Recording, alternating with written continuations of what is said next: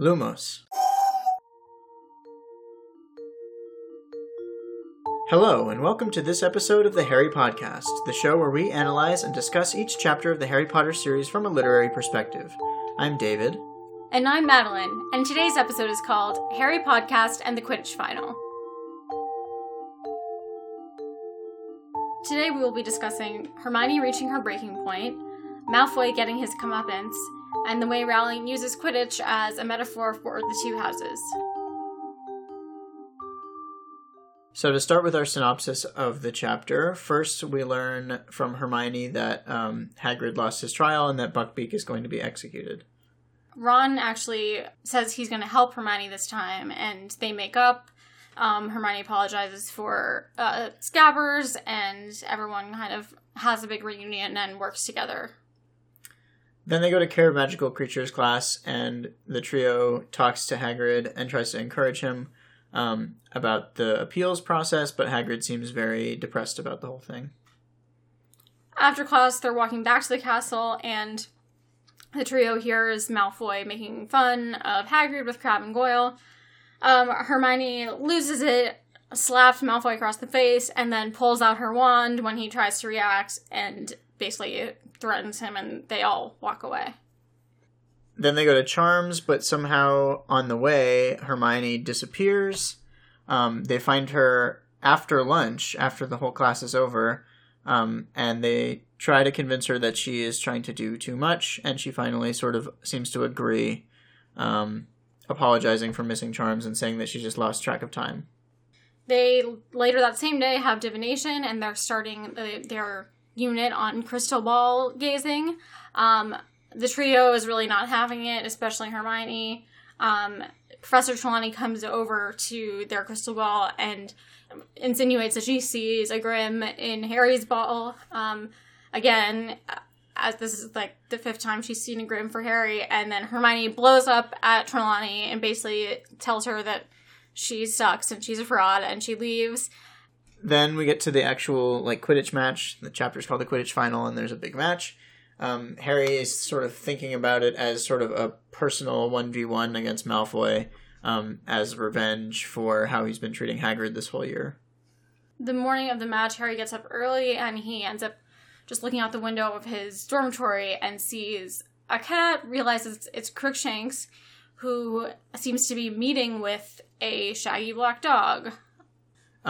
The actual Quidditch match is very scrappy. Slytherin in particular seems to be doing a lot of cheating. Lots of fouls. The crowd gets very emotionally invested. There ends up being a final confrontation between Harry and Malfoy over the snitch, and Harry wins for Gryffindor, and everybody celebrates.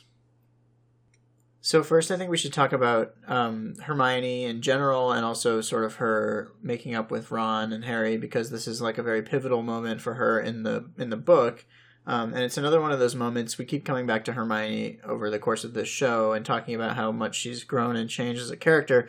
This is another one of those chapters that showcases a lot of that growth, because Hermione is traditionally a very stubborn person and always has to be right, and here we see one of the early examples of her kind of realizing that she's been wrong and that she's been treating her friend badly, and she genuinely apologizes for it. But it comes at sort of a point where Ron kind of gives her something first, and then she reacts by sort of having this realization that she's been mistreating him too. Instead of just feeling like she's only a victim here, she realizes that she's also been party to this whole thing. So Ron says, yeah, Hermione, I'm going to help you with Hagrid and Buckbeak's trial. We'll do it together. And then Hermione kind of breaks down and apologizes, and she says, yeah, it probably was Crookshanks that killed Scabbers, and I'm really sorry, Ron. I never wanted this to happen. And they make up. And it's a great moment because, as readers, we probably have not liked our trio being upset at each other.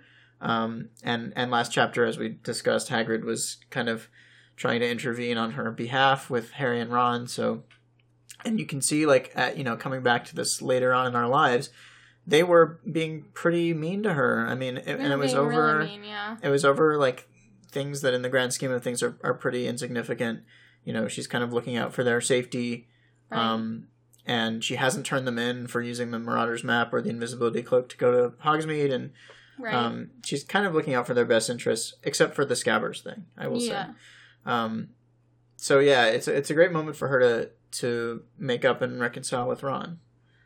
Yeah, so I want to go back to more that's happening with her character, but let's kind of keep talking about her and Ron's relationship, because I think, as you said, what gets her to sort of come out and apologize about Scabbers and, like, give and take is that this is kind of one of the beginning parts of, I think, their sort of romantic relationship, or, like, little hints at that, and the way that the two of them work is that they both kind of have to step out of their comfort zones a little bit towards each other and kind of make concessions about things that they may not necessarily agree with, or, may not think is as important as the other one does, but they both kind of move towards that. So that, that's just really cute, I think. And they both just really... They're both very stubborn, and I think it often depends on kind of like who moves first. I think it's often Ron, but sometimes it is Hermione, and it's just like, who of the two of us can give the other person a break first? In this moment. And then both sides will kind of come to an agreement. Right, and I think even more than the, like, apologizing for Scabbers in this is that I see in this chapter, like, Ron stepping up to help Hagrid is a big deal, because that's just not something Ron's, like, really good at. It's, like, a lot of research, and he also doesn't, like, care as much, I think, about Buckbeak. But he cares about Hagrid. And it's just stepping up to help in that way that, like, involves a lot of, like, hard work. Yeah. Hermione really values. And then I think in this chapter when Hermione stands up to Malfoy and is, like, really, slaps him and is aggressive, I think Ron really likes that, because he's like, wow, like, she's doing something, she's breaking the rules, she's, like, actually hurt someone, yeah, that's to stand up for herself. Yeah. That's the kind of thing that Ron likes to do. Yeah. Not that Ron would just, like, straight up punch Malfoy in the face like a sucker punch, but it's the kind of, like, Ron is very, like, has this machismo thing going for him, too, where he has to, like, defend other people's honor, in a sense. And so he's kind of, like, in awe at Hermione. Hermione never breaks the rules, and here she's, like, defending Hagrid's honor physically. And honestly, Ron, like, would be too scared to slap Malfoy. Like, I feel like in that moment he's like, oh shit, like, not that he would never do it, but he's not too scared. He wouldn't do it because he knows that he would end up in over his head and get in trouble. Right. But Hermione can get away with it because Malfoy is too embarrassed to go to the teachers and say that he was hit by a girl. Right, and Hermione also, like, whips out her wand, and he knows that Hermione is smarter than him and can way do better whatever. At spells, yeah. So, and he's like, okay, she's off the rails. So we That's kind of the point where they hold her back, and they're like, listen, he's not worth... And the movies, they're like, he's not worth it, let him go. Which is a great scene. I love that scene. In this book, I think they just kind of hold her back until Malfoy runs away. Yeah. But yeah, it is a great moment. And we should talk about that too. That's another classic, like, character development moment for Malfoy, because he is, like, the classic bully. Mm-hmm. And this is classic bully behavior. When they are confronted and embarrassed publicly, they try to get back at the person in, like, sort of a more private way. Mm-hmm. And often a good way to deal with bullies is to confront them sort of publicly, and shame them. But often that doesn't work because, as we see a lot of the time, it doesn't work for Malfoy. He doesn't care. Well, he does care about this. This cuts him very deeply. Yeah. But what I mean is, like, he might try to get revenge on her in a more subtle way. Mm-hmm, mm-hmm. And then we see Harry decides that, like, the upcoming Quidditch match is now the perfect sort of referendum or forum in which he can beat Malfoy one-on-one and sort of settle the issue, quote unquote, that way, and be like, I'm better than you. So before we get too much more into the Malfoy-Harry dynamic, because that's really important, I do want to back up more to Hermione and this chapter, because I think that besides her, like, interactions with Ron and Malfoy, like, this is a really cool chapter for her because she is, like, too tired to be perfect anymore, because she's just exhausted. She's making mistakes. Like, she misses charms completely. She, she falls asleep. She doesn't do the time turner. Everything's kind of messed up in that way. So we see, like, we've been seeing this as time goes on. She's getting more and more, like, hanging by a thread. And I think the reuniting with Ron rejuvenates her a little bit. but she's still not doing well. So she just doesn't care anymore, and she slaps Malfoy, and then she quits divination, which we all know she hates divination. They don't get along, but for her to quit a class and like disrespect a teacher and be really just rude and not care, like it's an awesome moment. I love Hermione in this chapter because I think that she's honestly being pretty true to herself. She's like, I don't care. I don't care about the things that I don't care about because I really put myself into the things that I do care about, whether that's classes or, helping Hagrid or whatever. And I cannot deal with Malfoy because I'm trying to help Hagrid and I just don't care and he just needs to shut up. Yeah, it's great. I actually really do think that the moment where she reconciles with Ron and Harry is in some ways like the breaking point. It doesn't seem like that would push somebody over the edge into like insanity or anything, and I'm not saying that she's being insane. I'm saying that it was like a moment of clarity for her. Yeah. And that after that point, throughout this whole chapter, she's very like emotionally raw because she's had this really intense emotional interaction. And so after that, you're right, you're totally right. It's like she's too emotionally exhausted, not like physically. I mean, she is physically exhausted too, but it's like she's also just too emotionally exhausted to deal with people's BS. And that includes Draco and Trelawney, and like Parvati and Lavender. I mean, she doesn't have anything against them personally, but she's just like, I'm so sick of your like simpering, kiss ass attitude towards Trelawney. And she is realizing that there are things that are more important to her than being perfect, than being like the perfect student. She doesn't need to be the only student ever to go to Hogwarts to take all 12 classes and get A's in all of them. Like, for her, it's okay to pass 11 classes and get A's in all of them and drop divination because she doesn't like it. Yeah, and because I think that even though we've talked a lot about Trelawney and we'll continue to talk about her and like possible benefits of divination, I think that in general it's a class that is not very serious, and she's trying to figure out like real facts, and she's also using very intense magic with the time turner, and she's like, I can't just be here like gazing at the crystal ball literally and just finding omens that she doesn't see any use to. And so I think that makes a ton of sense that she would do that, and I think that it's good for her to kind of hit this point because I didn't really think about that before, about, like you said, the breaking point being her reconciling with Harry and Ron, but I think that is true because she finally feels like she's back kind of with the people that matter most, and she's also like validated in that like they know she's been having a hard time. She probably knows that Hagrid, helped her out a little bit there, and she's like, I just need to care about my friends and I don't need to care about everyone else. Yeah, and Hermione is like a very logical person. I think it makes a lot of sense for her to issue divination, because divination is kind of something that you just have to take on faith. And we've seen that like the characters that can do divination in the series, generally what their attitude is about it is that like you kind of either can do it or you can't. Right. There's not really like you can't really learn how to do it. Frenzy in his later classes, I think it's in 5th year that he teaches our cohort. He kind of he like tries to show them stuff and then people don't really see any success, and he's like, yeah, it takes centaurs decades to get good at this stuff, and like maybe you guys just can't do it. I don't know. Yeah. And it's the kind of thing like Hermione would get really frustrated with that, and so I'm glad that she doesn't continue on.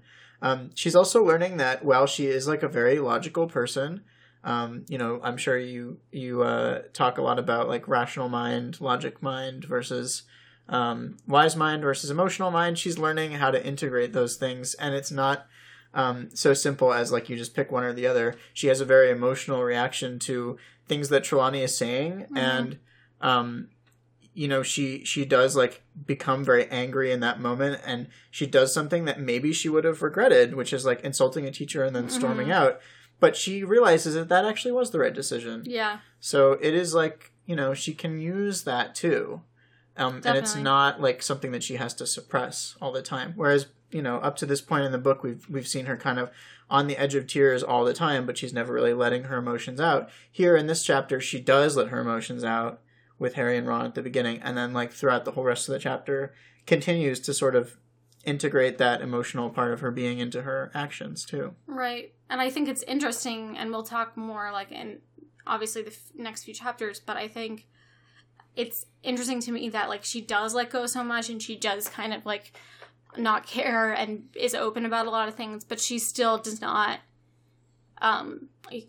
confess to Harry and Ron what's going on, which of course like she's not supposed to. There's a lot of reasons, but I think they know now, like they're like, you were just here and you're not in charms, like what is happening? Like they don't know what's going on. Like they're very stupid, we've talked about. Yeah, they're very stupid. But I do think at this point they're kind of so emotionally raw too that they don't really know, but they're like, something is happening. This is not normal. They have to be. I mean, so I think the fact that she, she's clearly this is so important to her, and the pressure that she feels of having the time turner and having to keep it a secret has been really getting to her. And even at this point where she's unburdening so much, she's still keeping that in. Yeah, and that situation is like obviously what's driving a lot of this rawness for her. But yeah, that moment where she misses charms is so odd as the reader, because you, like Ron, are very confused. You're like, she was just here. Where'd she go? We have to go to charms. We're gonna be late.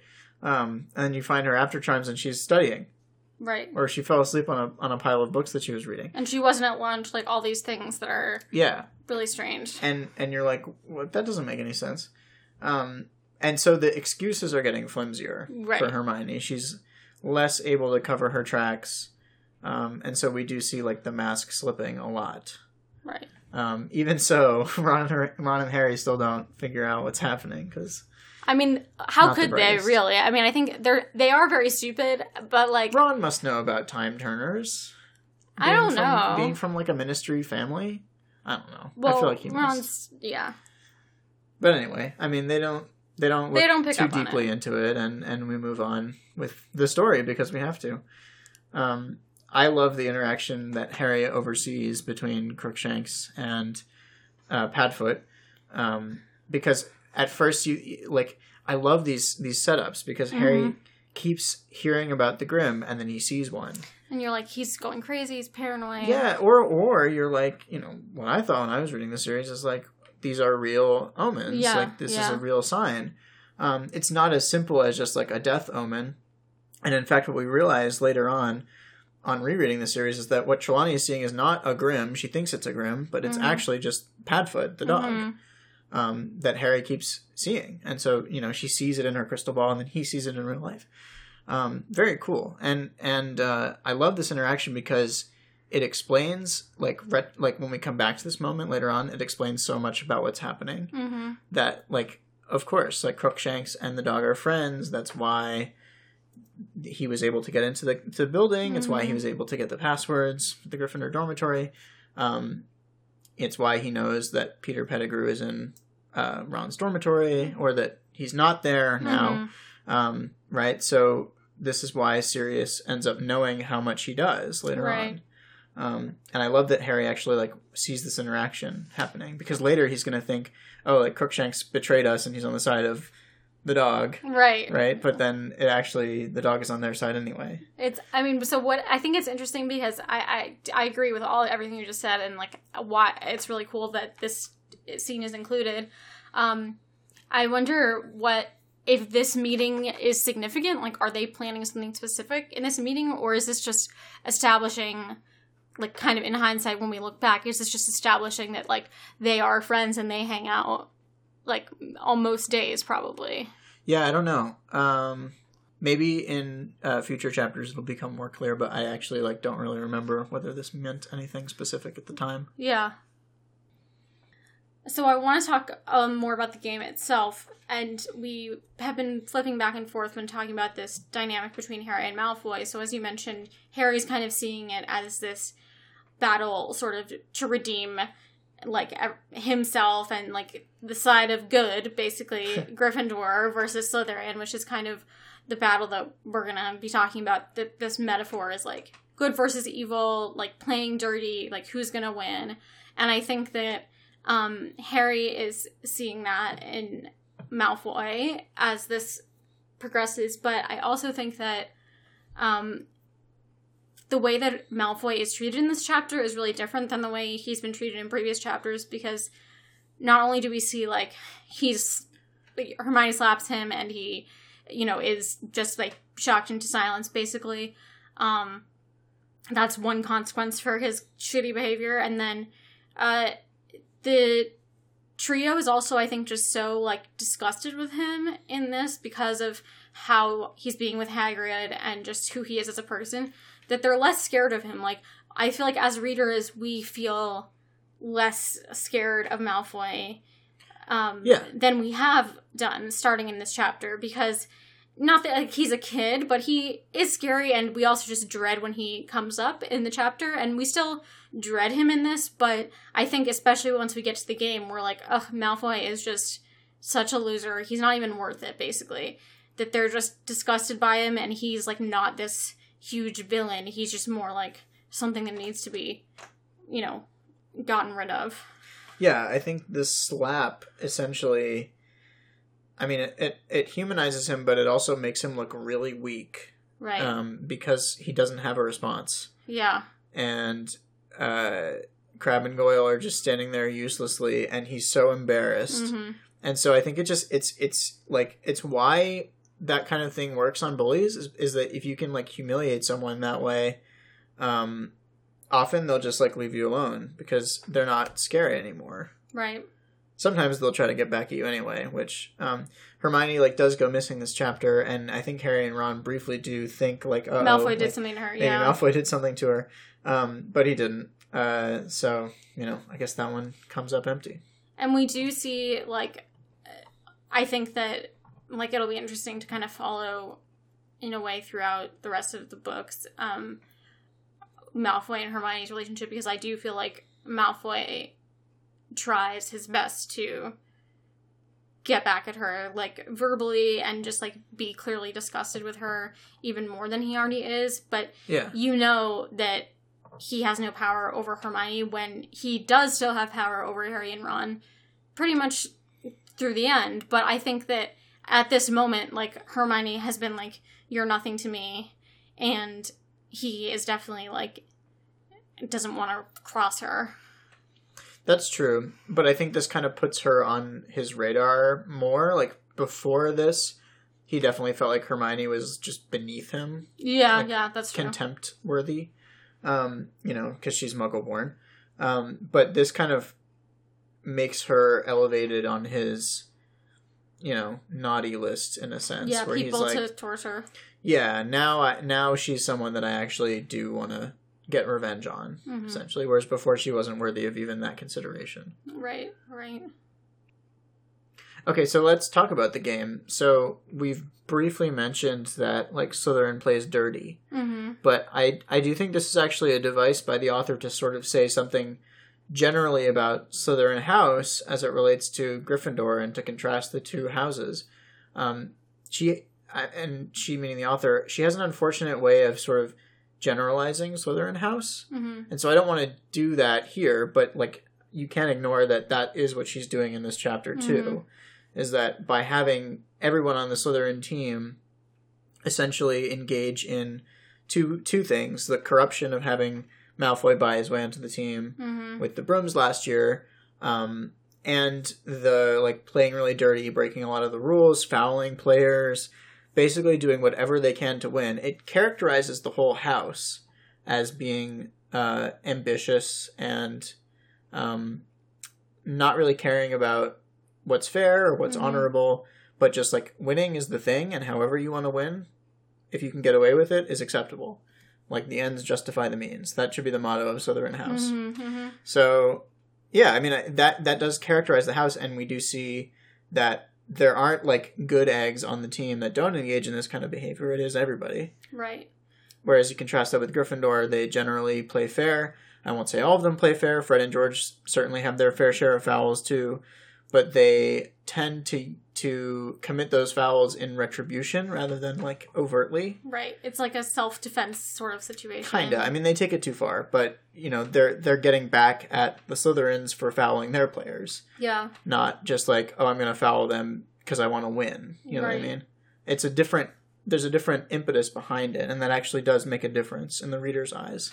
It does, and I think also the way the crowd is written in this chapter and the way that we see the fans engaging. Even McGonagall, like, so there's, like, you know, the comedy of her trying to shush Lee Jordan, who's I love that. freaking out, which is great and happens in other chapters, but it's really good in this one because Lee Jordan is swearing and he's just, like, clearly unbiased, and McGonagall at first is, like, trying to stop him from doing that, but then she's also, like, in it, and she is, like, the most, you know, laced up, like, type person that we have pretty much in the series, and so to have her be doing that, and then at the end she's, like, crying and excited. Yeah, at one point I think when Malfoy pulls Harry's broom back when he's trying to catch this, like, Lee Jordan is cursing Malfoy out on the microphone, and he, like, pulls it away from McGonagall so that he can continue doing it without her interfering, but then the camera, the quote-unquote camera through the narrator's lens, looks at McGonagall, and she is just, like, staring at Malfoy, like, shaking her finger at him,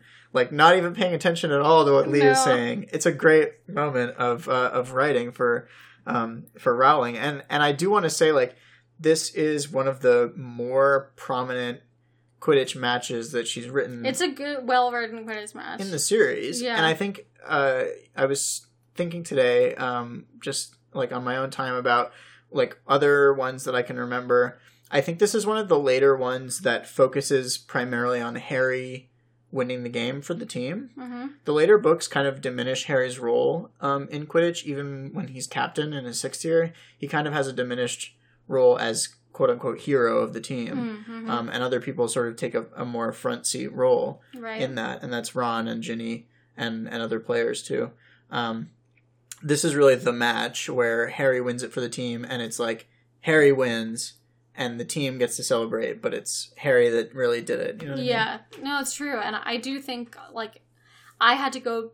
I usually sort of skim through the Quidditch matches because, like Rowling doesn't really like writing them. I don't really care about reading them most of the time. But I did kind of double track, like, go back reading this time, especially the scene of Malfoy pulling Harry's broom, because I sort of had to go back and be like, wait, what happened? What did he do? Because that's a very specific detail, and, like, the way that she's writing the, like, blocking of that is, like, really, you know, it's very vivid, and then to see, again, the McGonagall scene. So I think this is really good, and I think that you're right that it is exemplifying, like, Gryffindor and Slytherin sort of, like, you know, good versus evil type stereotypes, but in a way where, that's also what I was thinking about with the crowd, is, like, seeing how involved people are and knowing, like, yes, that's the way people are about sports, and, like, people are crazy about sports finals even though they don't matter, but they are really, really, like,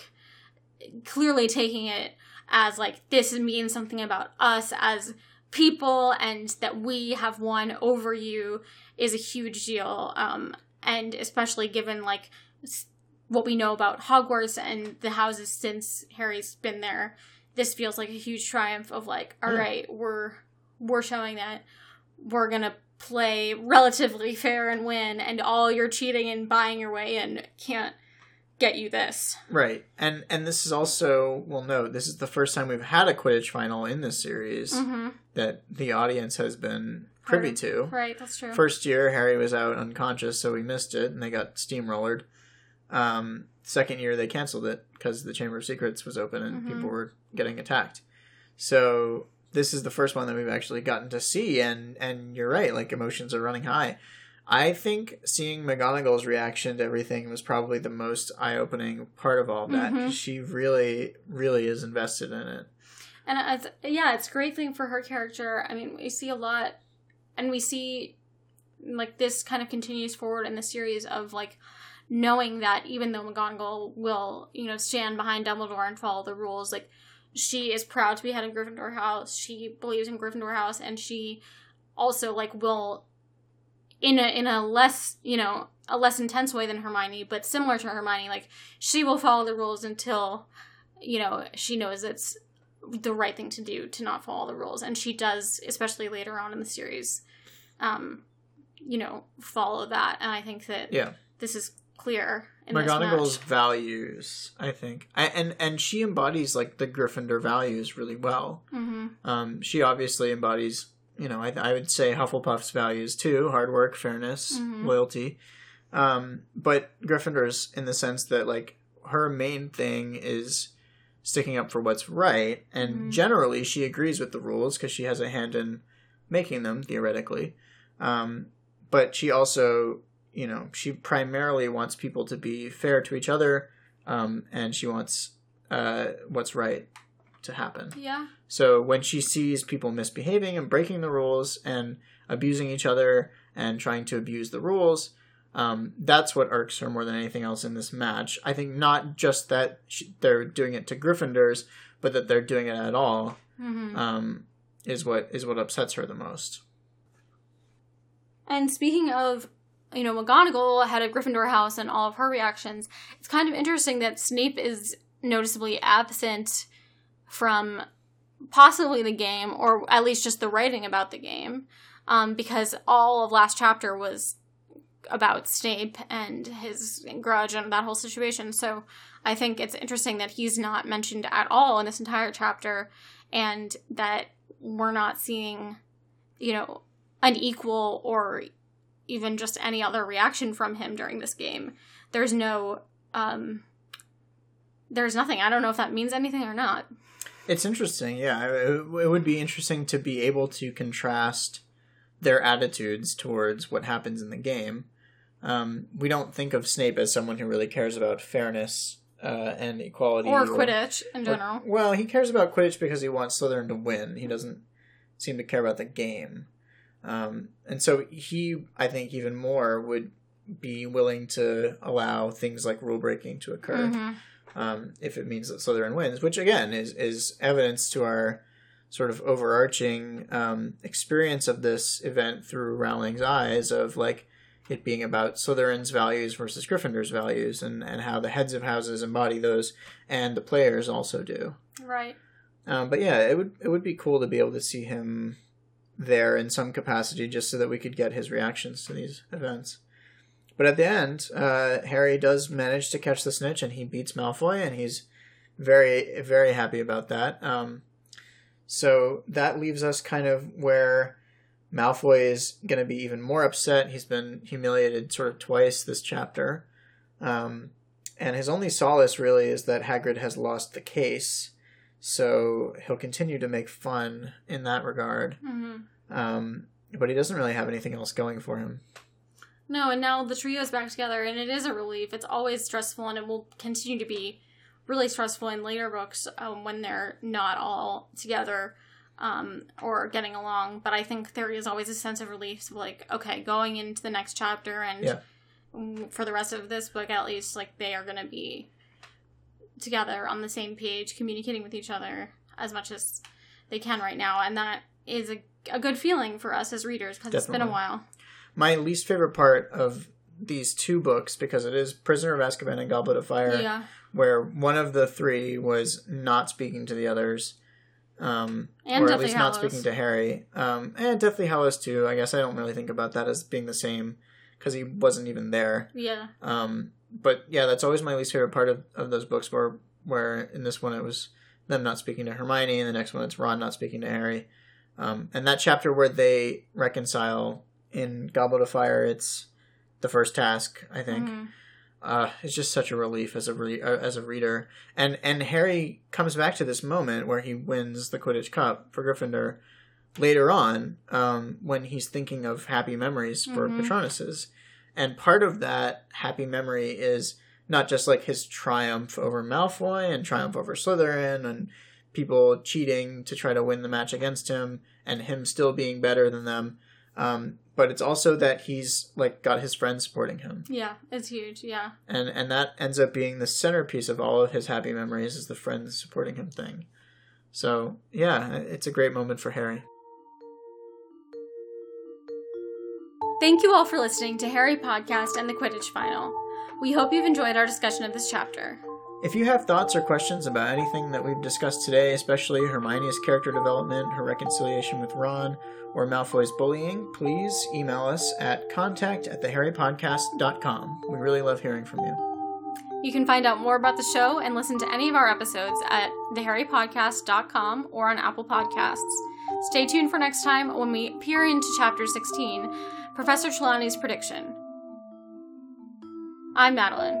And I'm David, and we'll see you next time on the Harry Podcast. Knox.